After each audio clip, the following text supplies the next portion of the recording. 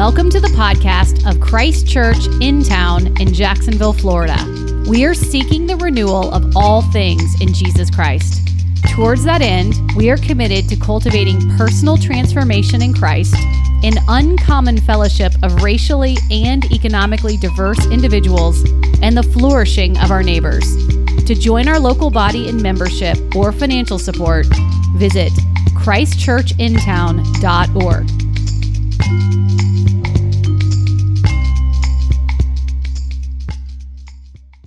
Well, this morning we are continuing and actually concluding a series that we've been in through the summer in the 23rd Psalm, the well-known psalm that begins, "The Lord is my shepherd, I shall not want."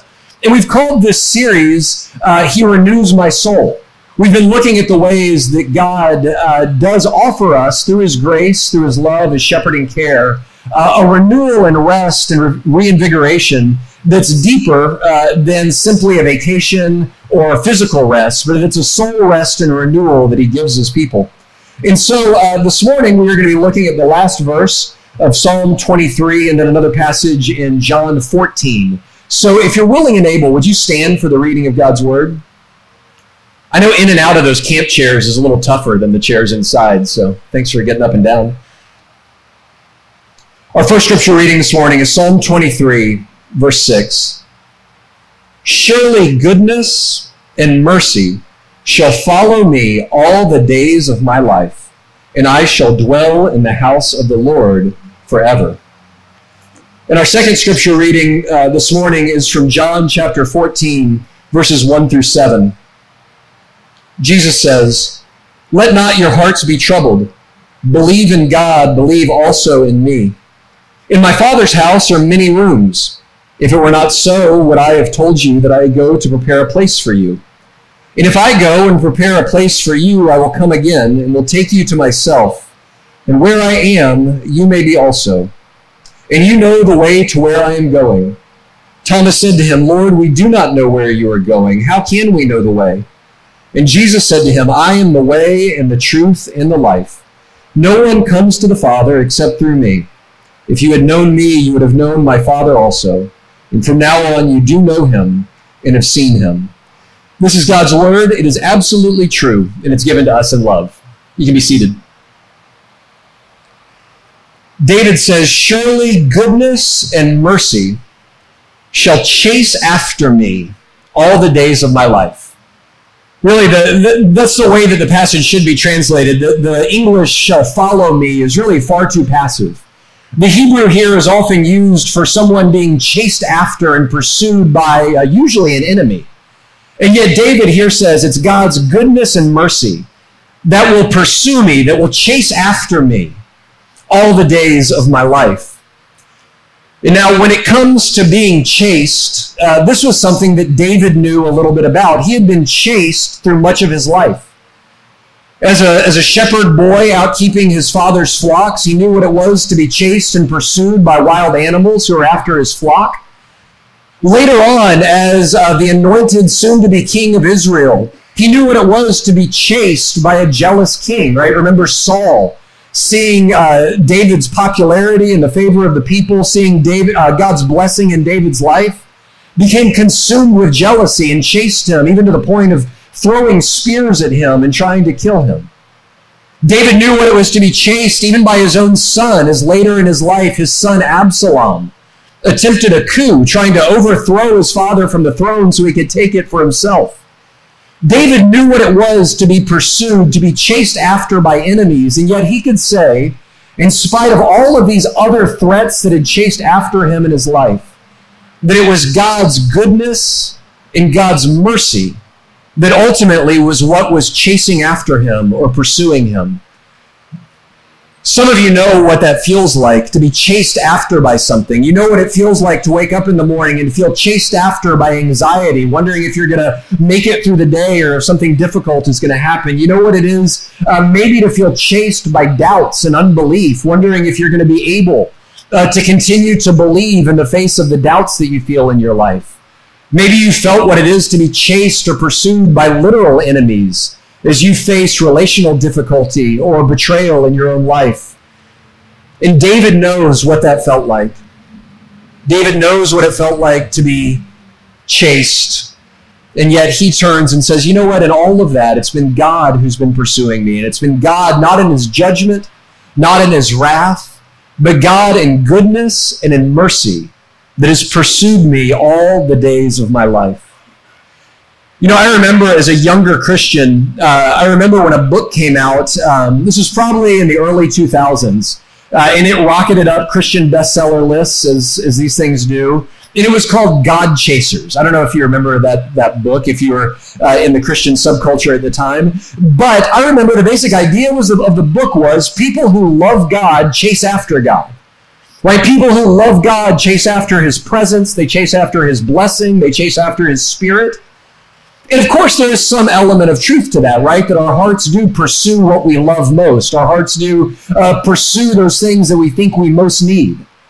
But what David is reminding us of here is a deeper truth, is that before you or I or anyone ever would choose to pursue God, that God pursues us.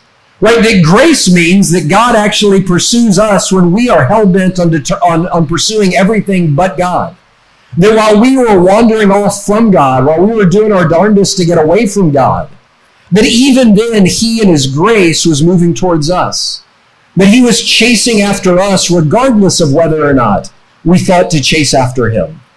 That he's a God who pursues prodigals and wayward sons and daughters, not just those who pursue him.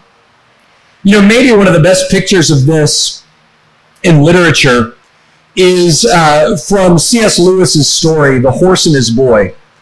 This is one of the Chronicles of Narnia, and it tells the story of a young boy named Shasta. And Shasta was an orphan. He was taken in by a fisherman and raised essentially as the fisherman's servant until one day he found out that he was about to be sold by the fisherman into slavery. And so he determined, having gotten word of this, to escape on the back of a talking horse, as happens in these books. And so he sets off, and Shasta was a boy who had known incredible suffering and trauma in his life. Not only the trauma of being orphaned, the trauma of finding out he was about to be betrayed and sold into slavery, but innumerable hardships on this journey that he's going through from his homeland up towards Narnia. He's chased and he's plagued, and he feels like he's going to die on multiple occasions. And then one day, Shasta is going through this foggy wilderness, and he feels a presence with him that at first he just calls the Thing, like something out of a horror movie. He at various points thinks it's a ghost, or he believes that it's a giant that's stalking him, until the Thing reveals himself. And I'll read that section of the book. Once more he felt the warm breath of the Thing on his hand and his face. There, it said, that is not the breath of a ghost. Tell me all your sorrows. Shasta was a little reassured by the breath, so he told him how he had never known his real father or mother, how he'd been brought up sternly by the fishermen, and then he told the story of his escape and how they were chased by lions and forced to swim for their lives, and all of their dangers in Tashbaan, that's one of the countries they moved through, and about his night out among the tombs and how the beasts howled at him out of the desert. And he told about the heat and the thirst of their desert journey, and how they were almost at their goal when another lion chased them and wounded his friend Aravis, and also how very long it was since he had had anything to eat.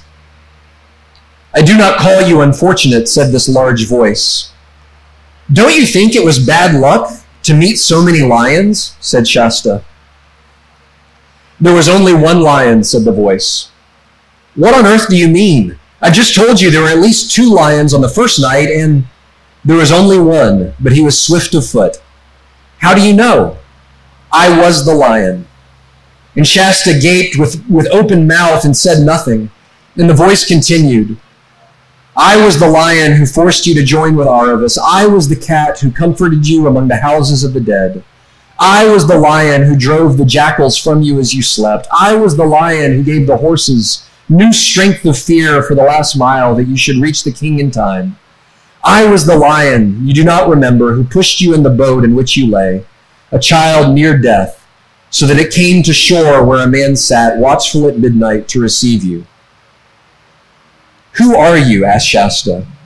Myself, said the voice, very deep and low so that the earth shook. And again, myself, louder and clear and joyful. And the third time, myself, whispered so softly that you could hardly hear it. And yet it seemed to come from all around you, as if the leaves rustled with it. Shasta was no longer afraid that the voice belonged to something that would eat him, nor that it was the voice of a ghost, but a new and different sort of trembling came over him, and he felt glad too.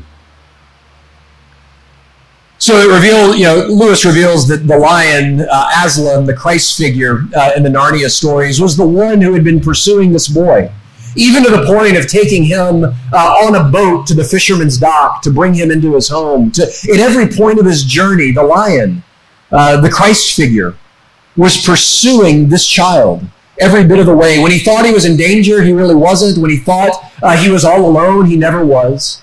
That Aslan had his eye on him and was pursuing him through all of the tragedies and ups and downs and fears of his life. And I think that's what David's getting at in Psalm 23, that God's goodness and his mercy is with us even when we feel alone, even when we feel terrified, even those parts of our lives that we are almost certain that God has nothing to do with us, or that we've sinned in some way or wandered too far, that God's goodness and his mercy has been pursuing us every step of the way. And where does this pursuit of us end? David says, I shall dwell in the house of the Lord forever. Right? The presence that pursues David is ultimately pursuing him to his own house. He's pursuing him towards a deeper knowledge of God's presence. He's pursuing him to himself. It's like when I play a game of hide and seek with my children.